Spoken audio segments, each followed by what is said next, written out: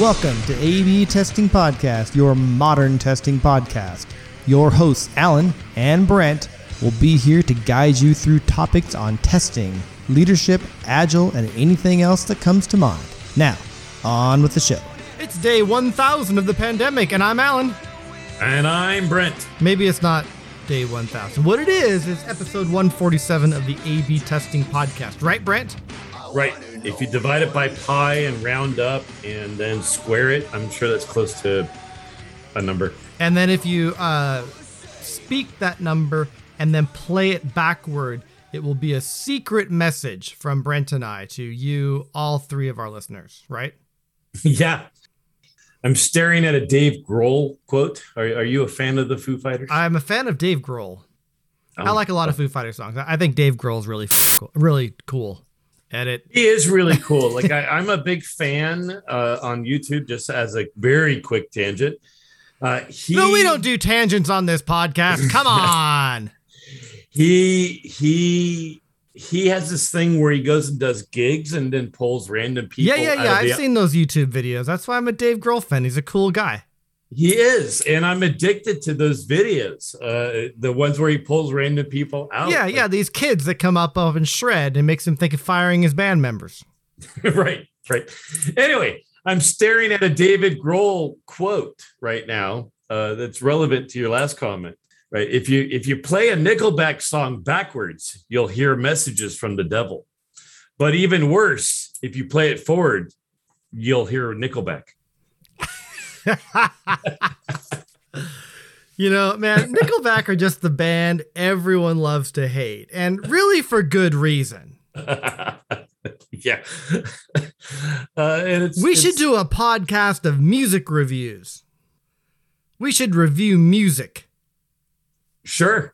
I'm down for that. Let me see. What's good? What have I listened to recently? I have some deep tangents we could get into, but we won't. I don't think. No, let's do a podcast. What is, I got to think there is, well, let me, topic not from our list, maybe we'll just lead with is this thing that we're dealing with, ongoing pandemic and the ongoing work from home madness. It's not madness. I don't mind it. It's actually good for me, but it's getting, what I've been thinking about is it's been a lot more monotonous than the first 25 years of my career. There's nothing to break it up. I come to my desk, I do a bunch of meetings all day, do a little bit of work and typing, and then I do the same thing the next day, which is different than maybe the way most of my career has gone. There's things to break it up. There's, whether it's travel or an event at work or some social stuff, there aren't enough things in between. It's just the same thing every day. So I'm doing fine, but I worry on the impact of that on, in fact, I worry about the impact of that far more than, like, I just before we were on here, I was watching yet another anti-mask protest. It's not harming children. They're back in school. If they were still being remote, there is some harm in that in the long term. I'm seeing it with my workers. I'm seeing it with me. We have a big rat hole I'm going to go down that I don't want to get to, but how are you and your team feeling? Like, are you feeling burnt out, feeling good and energized? How's it going? I'd say there's a diversity, right? I am coming into work. There's no one here, but I am constantly onslaughted with new and interesting things. I guess one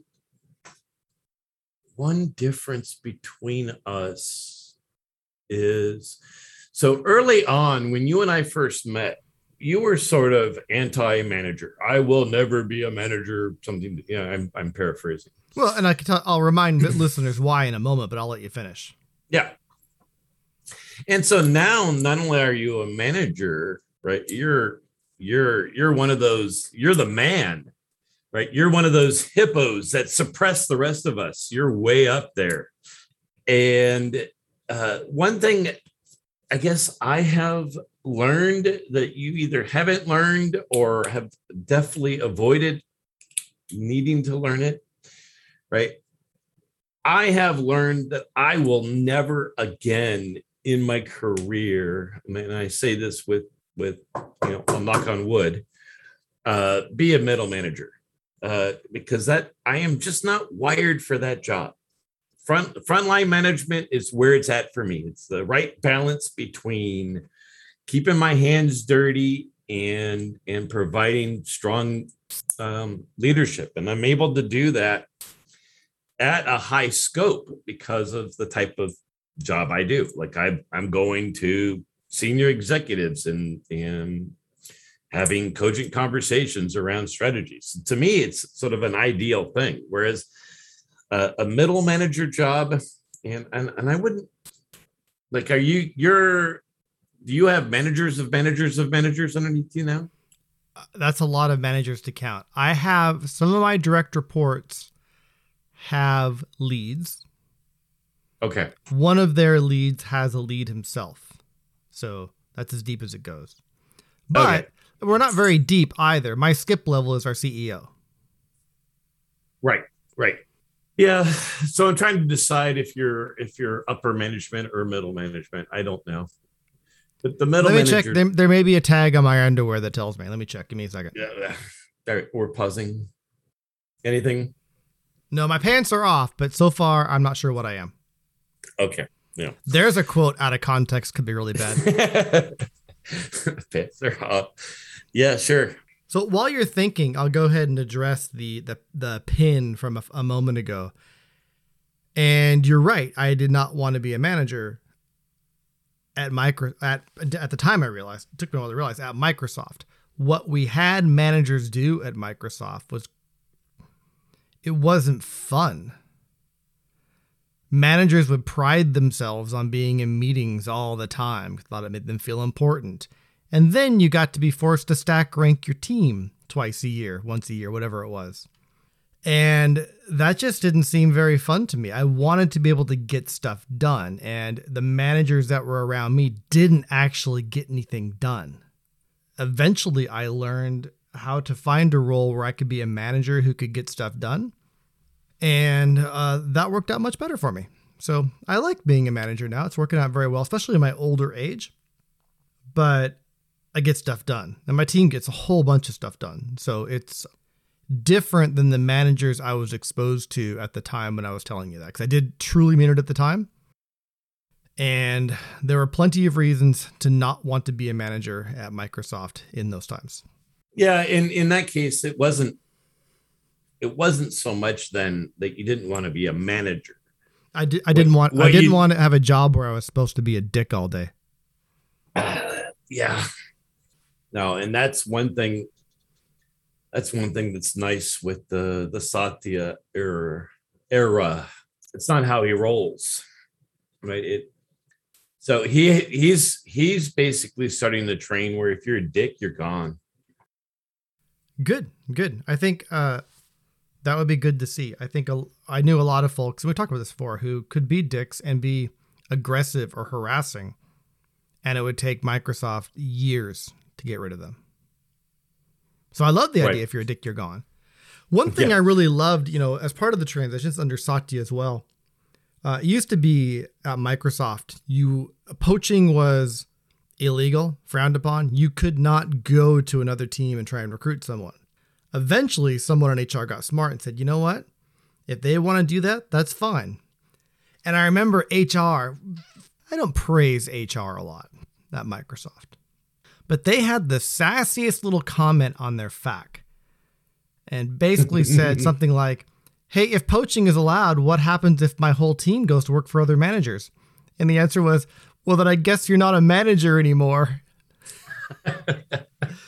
It allows a team to vote with their feet. Yeah. No, I mean, I haven't seen that comment, but the one where HR came out with the guidance of proactively saying there is now no longer an anti-poaching rule. Yeah, that was a bit of a turning point too. That made stuff a lot easier. And one of the comments that they had in that is, we want to make it clear, the only way to ensure your employees stay with you is to make a better environment where they are at than alternatives. Yeah. And I'm like, that is fantastic. Fantastic.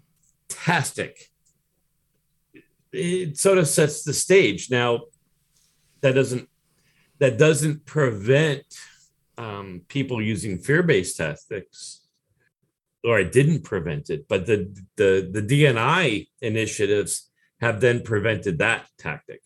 So a fear-based tactic was the case where, like, let's say you reported to me, Alan, and I was a complete dick, and I get the hint that you're leaving, and I just point out blank and say, hey, Alan, I'm just going to be super clear. You leave before this date, I am going to completely screw you in your connect and make sure HR is involved and probably get you fired. Whatever. Yeah, that was unfortunately common. Or I would say not uncommon, at least. It's far less common. Like now, the needle has kind of swung the other way. It's kind of really hard to fire somebody now. The latest one I've heard of just completed last week, and it was 2 years in the process. Yeah, I don't like that at all. One thing to bring up along that is, one of the straws that broke that mixed metaphor there, leading to me leaving Microsoft. I was in a job I liked. The culture wasn't great. There was a lot of sucking up. My manager was a complete jerk. And Brent mentioned Connect earlier. And that's Microsoft's version of a perf check-in. Of a review. Yeah. And it's the first time I managed to make it through, and I got lucky. I made it through 22 years at Microsoft before I had a manager literally make stuff up in my Connect that I didn't do. Stuff I had never heard of because you didn't deliver on this. And just nice little WTF, and also, wonder what else is out there moment. And he has since left the company, so I can't exactly check in and see what's happening with that level of dickness, because he left on his own accord. He got a VP job at some financial place. Yeah, I'm those type of people. Good riddance. No kidding. Hey, I want to use this topic to segue, and we can always bounce around because we do. We had a question to talk a little bit more about being quality coach and maybe a day in the life of a quality coach and what it's like. And I want to talk about it a little bit. I also have a proposition I'll make to you here, but it's a segue because you mentioned to me an episode or two ago when I gave a book called The Coaching Habit a big plug.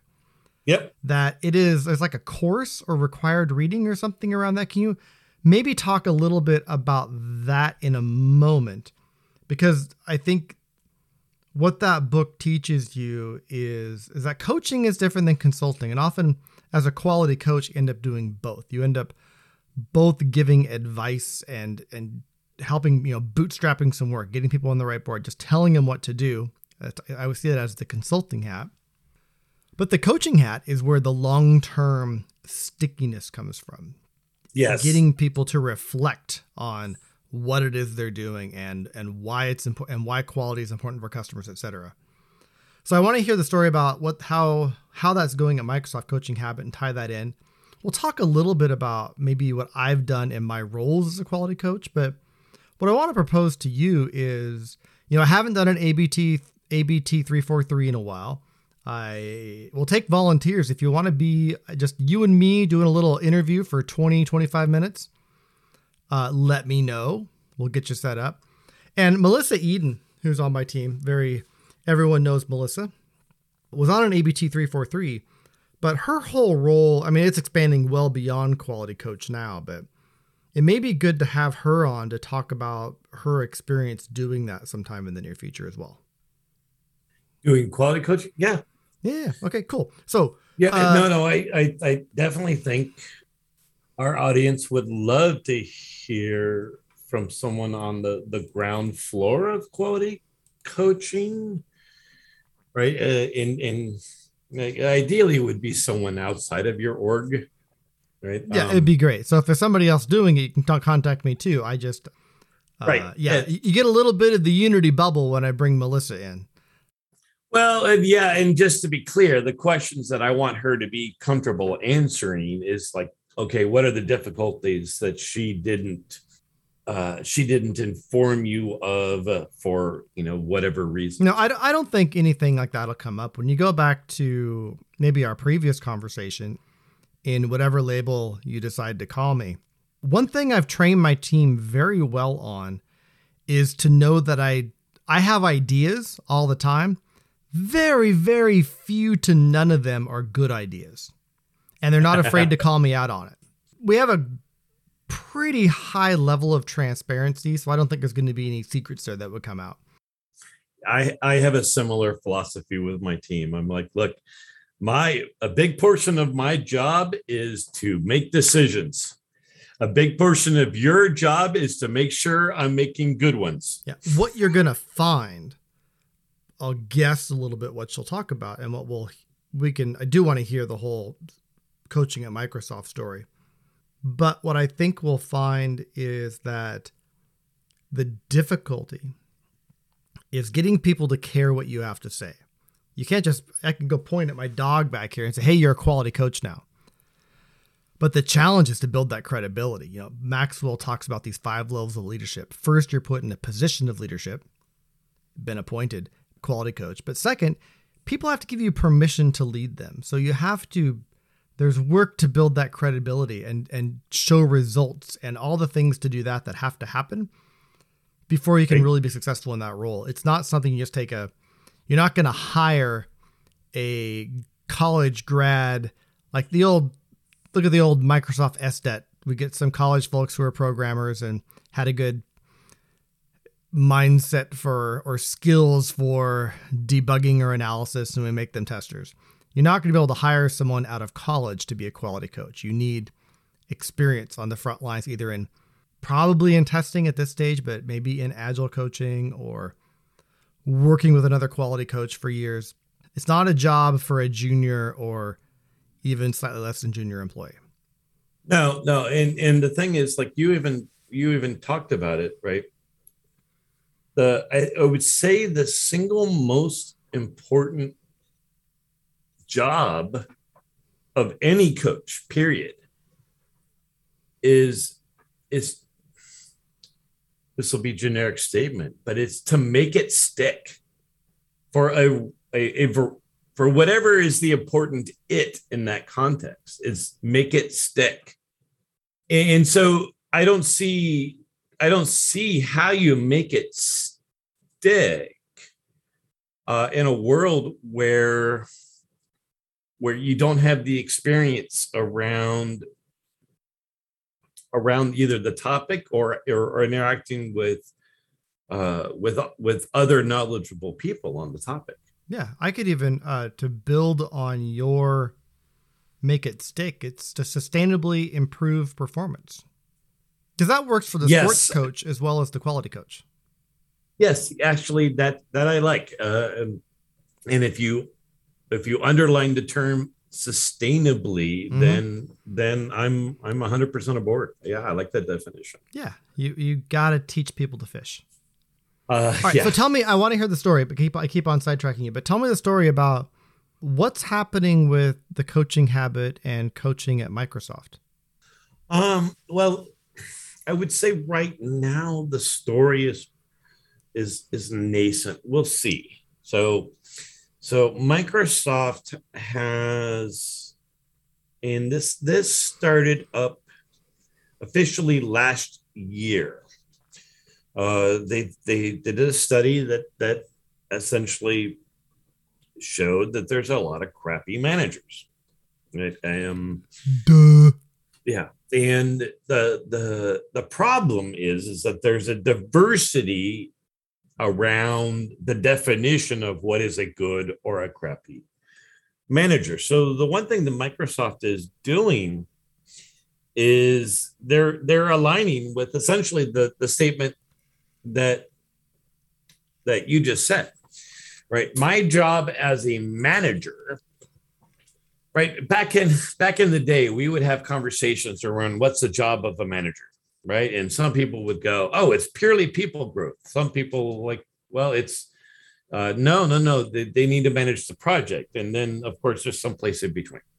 And as an aside, for leads in my org, they know they are responsible for three things: people, project, and tech. They have to manage the people. They have to do the project management, estimation, delivery for their team, and they have to be the technical leader for their team. Of course, they can, if as the team grows, they can delegate a little bit of that. They can have, if they have a senior IC on their team, to do some mentoring and coaching or just technical leadership, that's fine too.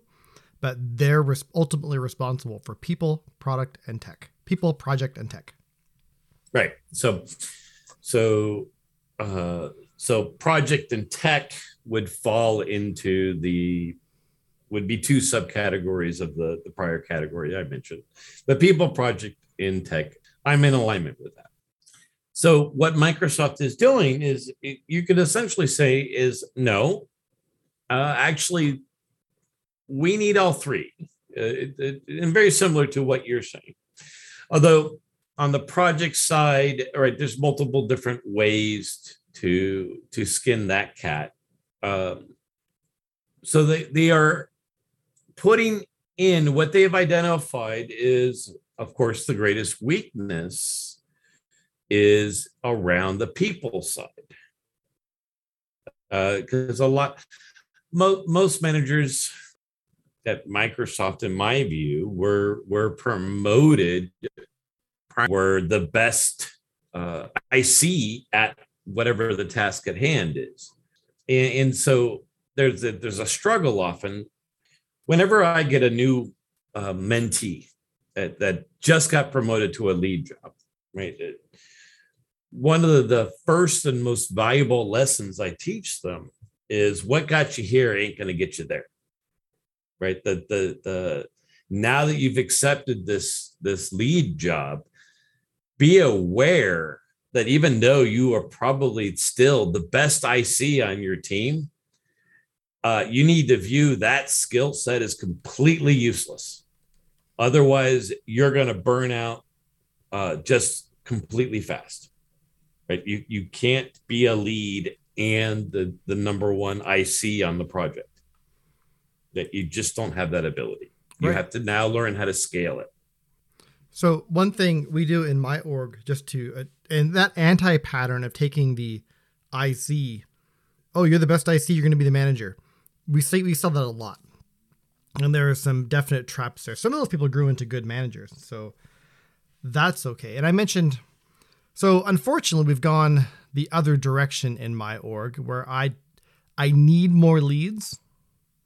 And I have a bunch of people who go, no, I want to be an IC. They don't want to be a lead. And it's good. And then when we do have someone who wants to be a lead, we put them in a provisional lead role. So we don't move the headcount change. We have them we usually take 3 to sometimes 6 months of having them.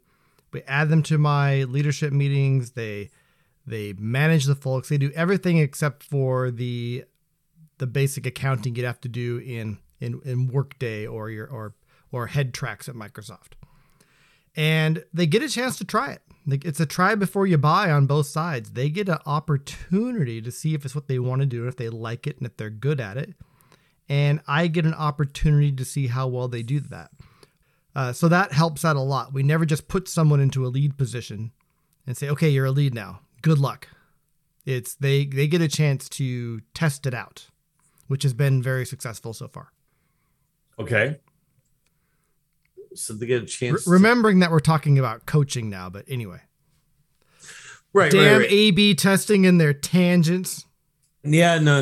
The issue I see, I guess my question is,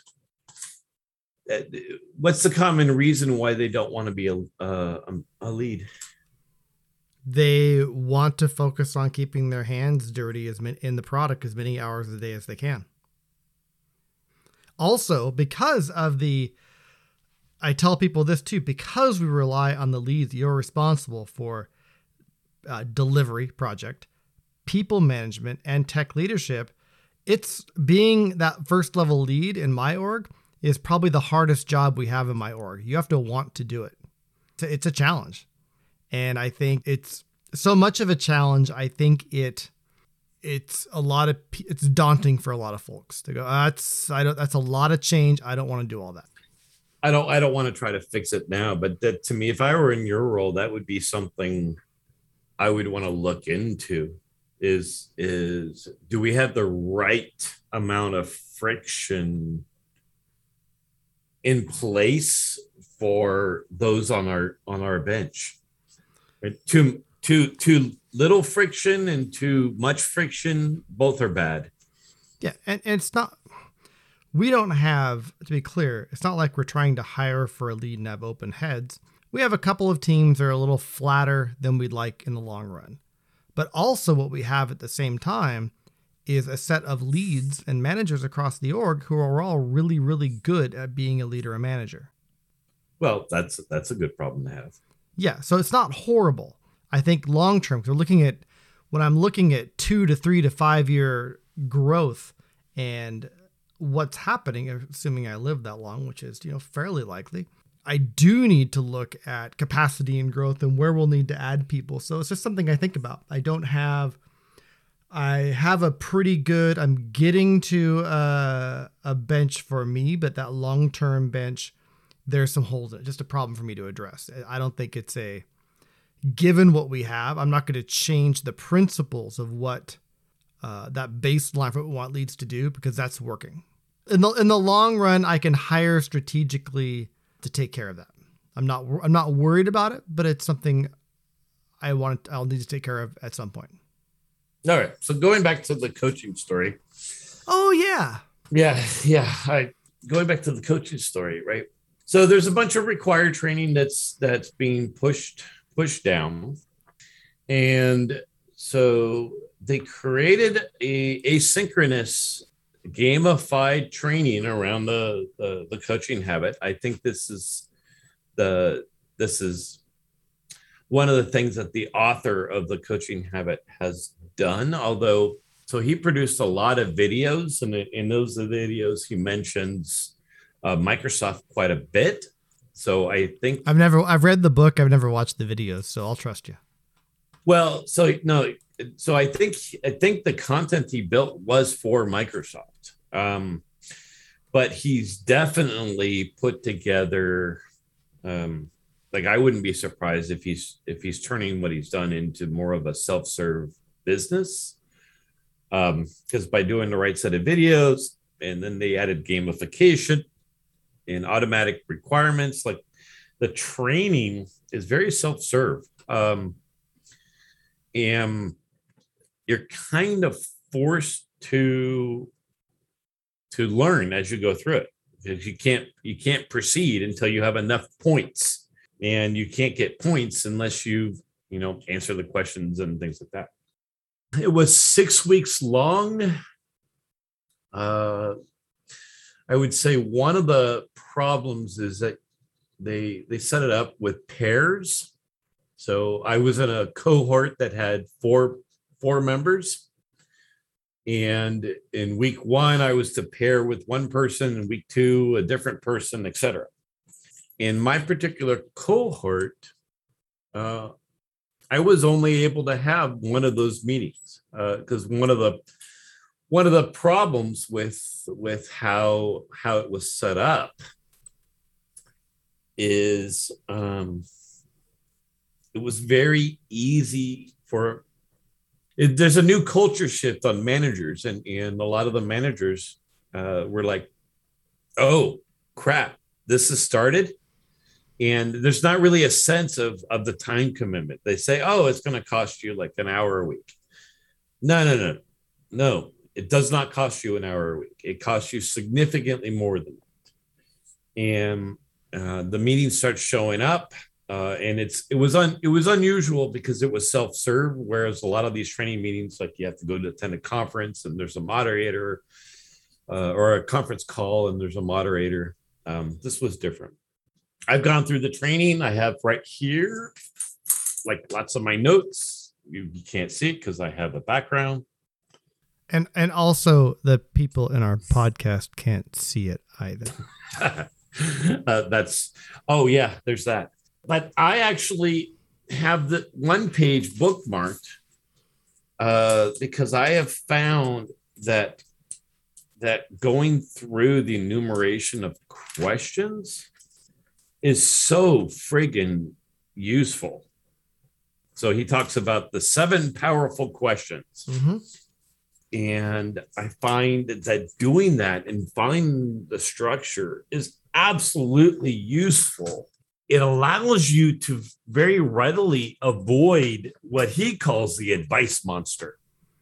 Right. And that's, remember, I think consultants give advice and coaches ask questions. So I'm going to interrupt. I'll let you go on in a second, but I want to tie this a little bit into quality coaching, because these questions they lead off with something like the old, how's it going? What's on your mind? Yep. I get the kickstart question. Yep. It's like, just get it started, kind of see what's going on there. And he goes a big explanation on why it works and why it's important. And then there's the and what else? So this is great for one-on-ones too, but for coaching, I may go to Brent and say, hey, Brent, what's on your mind? I'm trying to get this release, blah, blah, blah, blah, blah, blah, blah. I'm just listing this point, or I'm not giving advice. And what else? Oh, and that it makes you stop and think, well, what else is on my mind? Oh, crap. I have a Team X is asking me for something and trying to figure out how I can do that. So now you've gotten a little bit into what's going on. And then the one I use in one-on-ones a lot, I use it today. And almost every time I ask it, even though my directs have heard this question a lot of times from me, doesn't matter if they've heard it from me once, twice, 10 times before, when I pull this one out, which isn't every week, I spread it out, but they always go, oh, that's a great question. And I ask, what's the real challenge for you here? And they go, oh, good question. Well, and that's when I start, again, I'm just gathering information, but it's getting them to think about it. Well, the real challenge is probably dealing with Team X who wants that thing from me. It wasn't the first thing on their mind, but because you asked and what else, you got them thinking about what's going on. And then when you asked, what's the real challenge? This thing's actually taking a lot of my time getting this thing to happen. So then the foundation question you ask, well, what do you want? I want Team X to be satisfied so they can leave me alone. I can focus on this delivery. I'm confident we can get the delivery and the quality built in place, but my team and I are distracted, blah, blah, blah. All kinds of notes go with that. And then the lazy question, how can I help?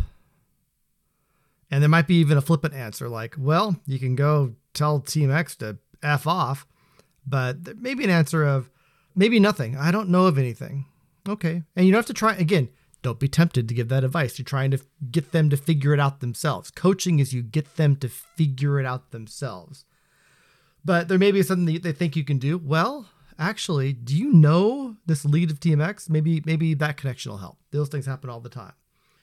And then the strategic question is like, this is digging a little bit deeper. It's almost advice, I think, but you're asking questions like, do you have anybody in your team already working on this? Who else have you talked to about this that may be able to help? Things like that. You're trying to get them to, are there things that I can take off your plate that would give you time to do this? And then the learning question at the end is, again, imagine I've coached you. I'm trying to help you get your delivery done, which as far as I'm concerned is part of quality. At least it is for this example.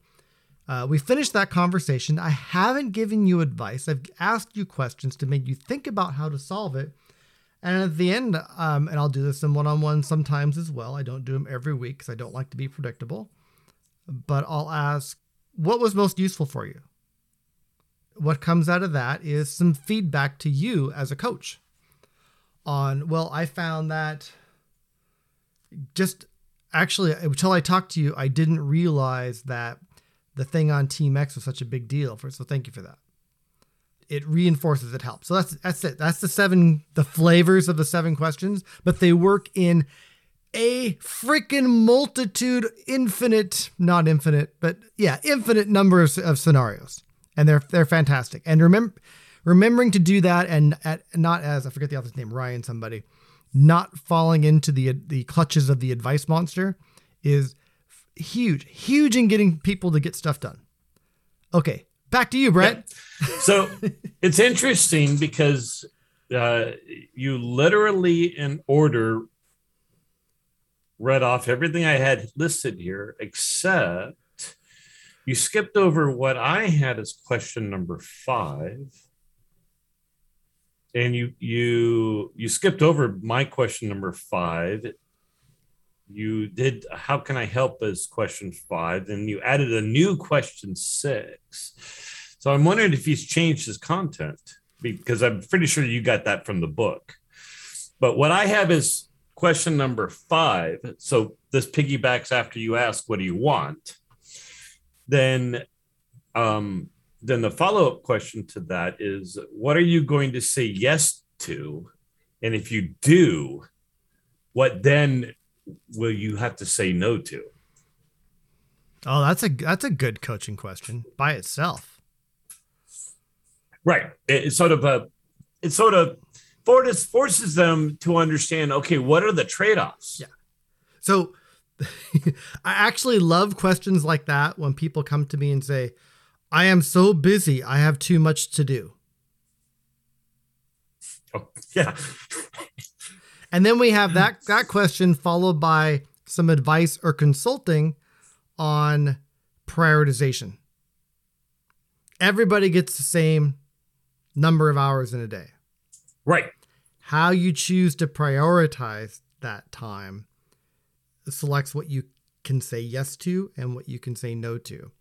And no, this is not, I'm not knocking anybody all the time. I have never, in my history of not just managing, but mentoring, I have never gone very long without encountering people who did not know how to say no to things. And not because they wanted to be nice. They just like, well, that's cool, I'll do that. That's cool too, I'll do that. Oh, I want to do that too. And all of a sudden they're going, I can't get all my work done because I'm deadlocked. Oh, so I'm afflicted by that same problem. But for me, I evaluate, I go, oh, that sounds really freaking cool. And I think I could get that done in like 2 hours. Nah. Right. So, but then it isn't until I'm working on my 4th straight day on the same thing that I am reminded of how bad I am at estimation. Yeah. Right, the bulk of my, and related, the bulk of my growth as a manager and leader has been learning how to be a ruthless delegator.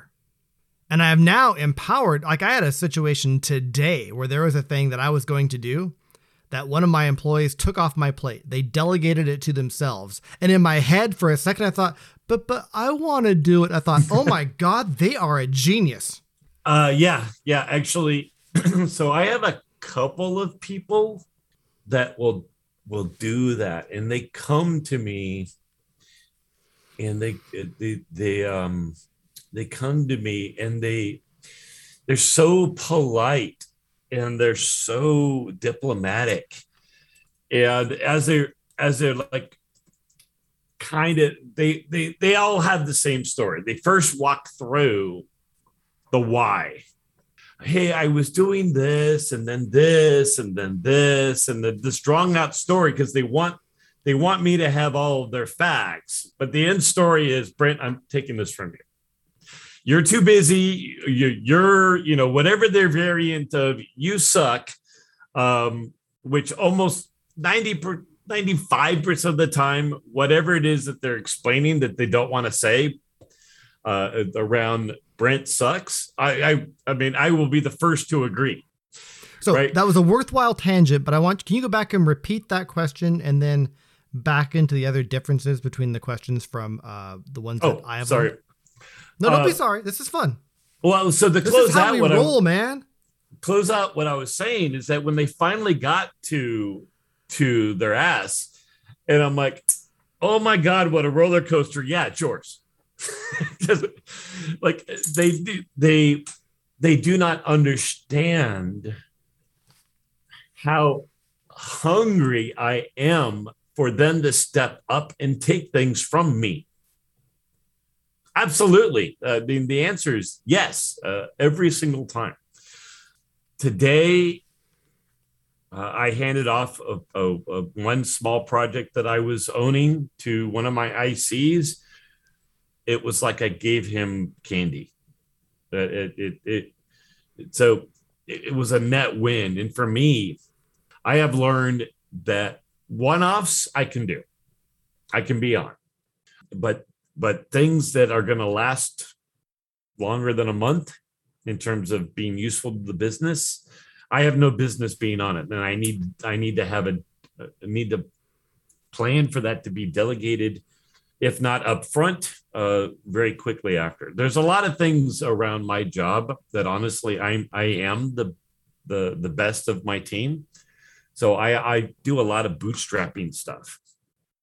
But that can suck in. Anyway, going back to the question. There we go. Yeah. What are you going to say yes to? And if you do, what are you going to say no to? I like that question. All right. And then what else was different? So you had some question in between how can I help and what was most useful here that I don't have. So does he talk about the strategic question? What did you call the strategic question? Actually, the strategic question is the yes-no one. The flavor I use there is, I guess there's a version of that. There's a question there that in his strategic question, it's a version of it. It's one where I said, who else have you talked to about this?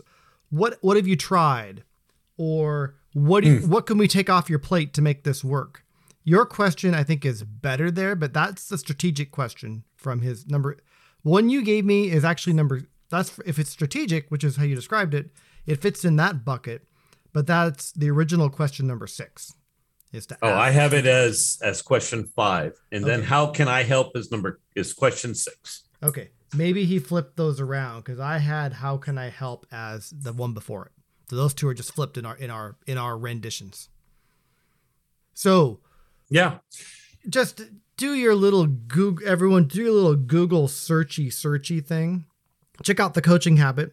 There's a chance, not a good chance. There's a chance there'll be a link in the show notes, but people don't look at those anyway. It's way faster just to bring up a search engine like Google or DuckDuckGo. What's the one? Does Microsoft still make a search engine? Yeah. Okay. Yeah. You can use Bong. Go to Bong. Is it something like that? And you can type in The Coaching Habit and you'll find this website and the book, and it's really good. So, Brent's screen sharing. Actually, and so it's interesting. Your search. So maybe it's updated from the book or maybe I just wrote it down wrong. I'm wondering that. Right. But I also like this question even better. If you're saying yes to this, what are you saying no to? I think that's more succinct. Yeah. And by this, it's the Brent it's cool. He used Google. He searched for coaching habit 7 questions. And the very top list is very similar to the questions he and I just talked through. So you can use those to help with, this isn't really a day in the life. We got like 9 minutes left here, 5 minutes left here. So next episode. No. I think we'll do the other topic. So next time, I'll go ahead and tease for it. Next time, Brent's going to tell me why SAFe isn't as bad as I think it is. And also why it may not be needed anymore. Something like that. Do you want me to clarify the cliffhanger? No. What I want to, it's something like that. Just listen to 148 and you'll find out if we remember to talk about it. You never know.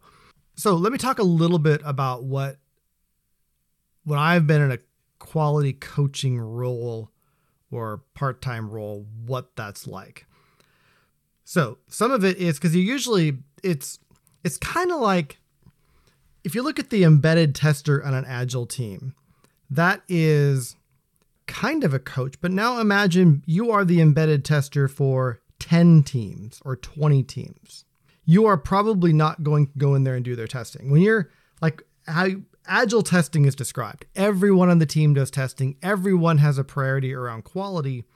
That embedded tester who's typically part of an agile team, in the worst case, they're doing all the testing for the team. They're not coaching. But in a case where you're actually following agile principles and doing what the teams who are good at this do, the person in that role is helping that team understand what are the quality challenges, what testing do we need to do, and eventually those folks are getting better at that. Now, as you expand that and you say, okay, now I'm the embedded tester or the quality coach for 10 teams, the time you spend with those teams is less. Do you spend exactly 1/10 of your time with each team? No. You spend time, I may spend all of my time with one team because they have particular challenges. You use context to figure out where you should spend your time. You use things like the quality culture transition guide to help teams figure out where they are, what improvements you may want to make, and help them figure out how to do them. You're doing coaching, asking questions to get them realize what they need to do, get them focused on solving customer problems if they're not, all kinds of stuff like that. There was something else really important. Oh, one super cool thing. It's great to have a quality coach or have that quality coaching hat on and sit in on the team retros, because it's a great place to offer advice. I and other quality coaches have pulled out that quality culture transition guide during a retro and say, well, here, this may help here, or talk about how you can, this problem could have been solved if we would have built quality in a little bit better in this particular way. Should we add a linter here, or how can we, why don't we add memory monitoring to this cluster so we can keep an eye on that in the future? How do we prevent these things? Whatever. The typical stuff that comes up, that brainstorming that comes up in a retro, helping teams think about things from a quality perspective when they may want to do it from a perspective of someone who doesn't have the experience and breadth in testing you do. So those sorts of things. There's my little bit of a nutshell of, it's not a whole day, and we'll get a quality coach or two on here in the coming weeks and months to help us walk through it and give some more ideas. I think it is worth it. Especially, it starts to give a picture of what Principle 7 is like. When you don't have a dedicated quality specialist, you may have a quality coach. That quality coach could be the agile coach, could be a hat someone wears. It's worth talking about. I think that captures it at a high level. Yes, Brent. No, I completely agree. Brent completely agrees. All right, so that's a start. We definitely have to get back into that. We'll talk about SAFe. That ended up being a much cooler conversation than I thought. And congratulations to Microsoft. Do you see, on doing coaching, do you see these coaching habits? Actually, I'll put it this way. The book's called The Coaching Habit. Do you see these questions becoming a habit among leaders and managers at Microsoft? Do you see them doing more coaching yet as a result of this training? Or is it not quite stuck yet? No. So the answer to your first question is no, I don't see it. But the second question, I guess the first question is well, why? And I think a big part of it goes back to your initial of the podcast, right? Everyone's kind of working from home. Teams are kind of isolated. Right. I don't know that Microsoft has really I don't know that too many teams have really come up with a good way to figure out sort of the random coaching opportunities that would be publicly visible. Right. Yeah. So an in-person thing, like, somebody comes to my office randomly, I can use that as a coaching moment. Is something that they talk about. Like, coaching should take 10 minutes or less, says the author. So in order to really see that, you really need to have, like, I would need to be in like public meetings where coaching events could occur with other management peers. Now, I will say, I do see it. It's just not broad. Yeah. So that's something to work on. One thing, maybe last thing is we have grassroots kicked off some coaching clubs, kind of like your group. So I have a group and they listen to the podcast. So, hey, everyone, a group of folks that I've been meeting with regularly for a while now. And it grew out of some of my old team, but we've been giving each other coaching, practicing giving and receiving coaching in a group of 4 or 5 people. We've done it long enough that we wanted to split it up. So we've now broken into 3 groups and added more people to see if we can organically spin up these coaching clubs across more and more people at the company. So phase 2, multiple coaching clubs is just starting, but that'll help. I think getting the chance to practice giving and receiving feedback is time well invested. All right. Yeah. Okay, man, I got to run, but this was fun. Time flew by. I know we started a little late because I had some technical difficulties here on the A's side of the A/B testing podcast. If you read my 5 for Friday, I got a new desk. And because I have a new desk, I had to move where my microphone was. It's a long story, and I didn't quite get it done as fast as I wanted to. And then Brent made me change levels and blah, blah, blah. And we're done. So thank you for listening to episode 147 of the A/B Testing Podcast, where we don't talk about A/B, and we sometimes talk about testing, but we always talk about things that we think may be relevant, may be interesting. If you have other ideas, please let us know. One of the 3.slack.com. You can go to moderntesting.org to get an invitation. You can go to iTunes and leave us lots of 5-star reviews if you want, or with the podcasting host of your choice. Okay, man, that's it for me. I'm Alan. I'm Brent. Au revoir, mes amis. All right, you too. Walking on.